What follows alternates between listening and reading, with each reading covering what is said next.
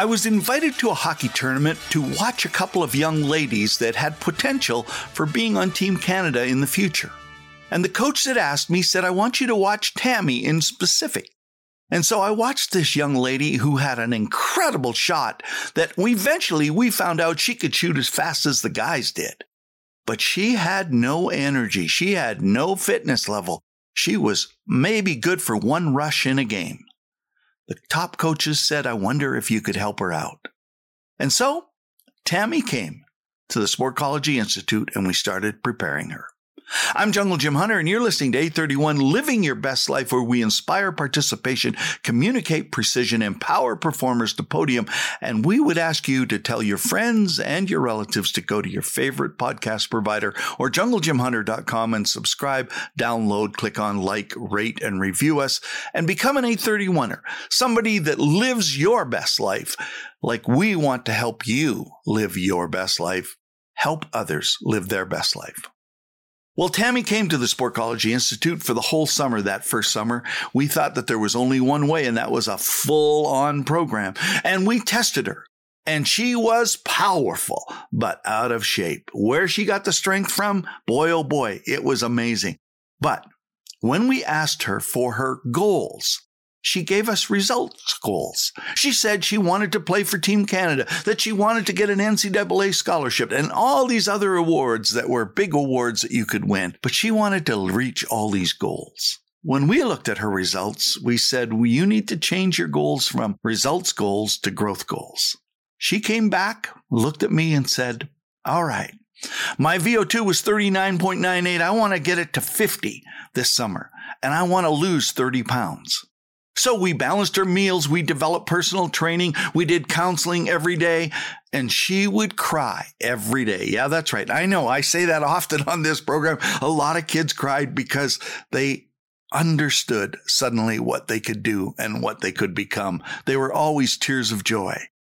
I can't. I will never do it. I will never be any good. I will never lose the weight. She used to say it all the time, constantly. And so we had to constantly encourage her.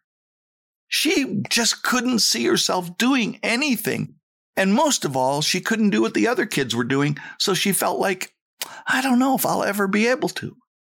I knew I had to help her, and I had to get inside her head and develop a way for her to change the way she looked at herself. Her personal development, her personal growth had never been turned on, and we needed to turn it on.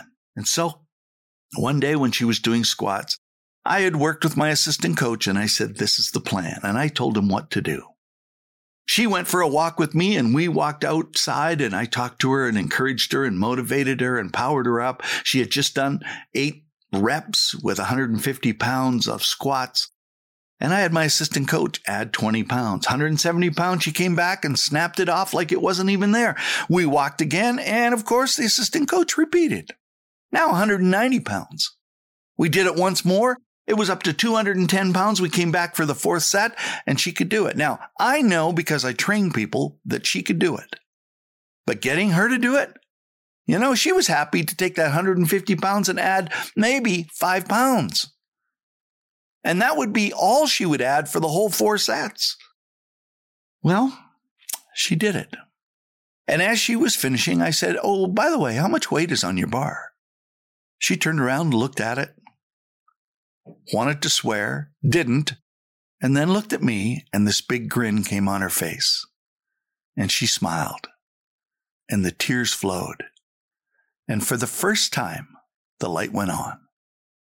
She had growth in her that never, ever left her again.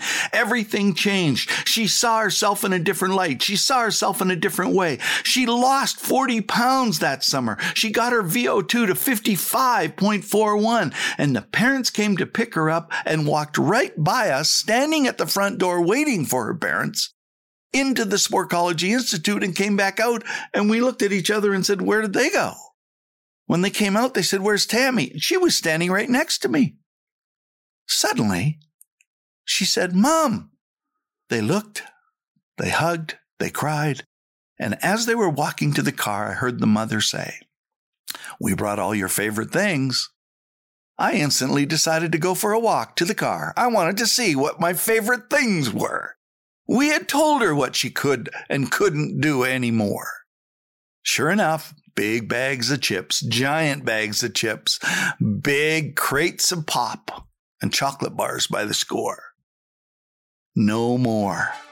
Well, my quote for today is this: you choose your personal environment and shape it, or it and others will shape you. Our research shows, when we researched the parents and the kids we worked with, that they set the foundation. And in our book, Finding Your Flame, we discovered that there were 9 things that are vital to growing and developing the proper way.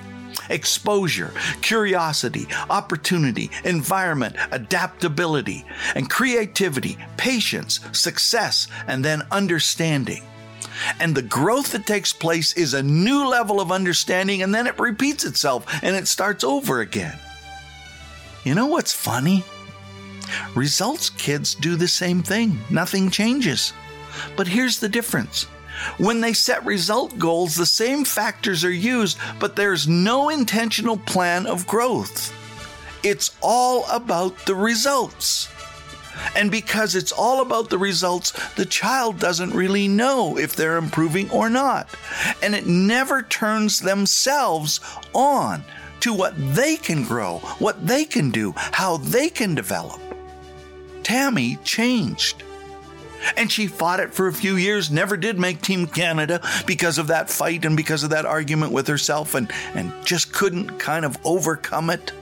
She never came back and trained with us again, but she did pull herself together. She got her NCAA scholarship, she got her university education, and she had to go through this seesaw battle until she realized she could be the gatekeeper. And her first response was to say yes to what would help her grow and no to what would not show. She did get her education, and she is a success, and she pushed through. You can do the same thing. But parents, what are you doing with the environment? What are you doing with exposure and curiosity? How is it affecting your kids? Do you really know? You should pay attention. I want to thank you for listening, and I hope that you will have grown by the time we meet next.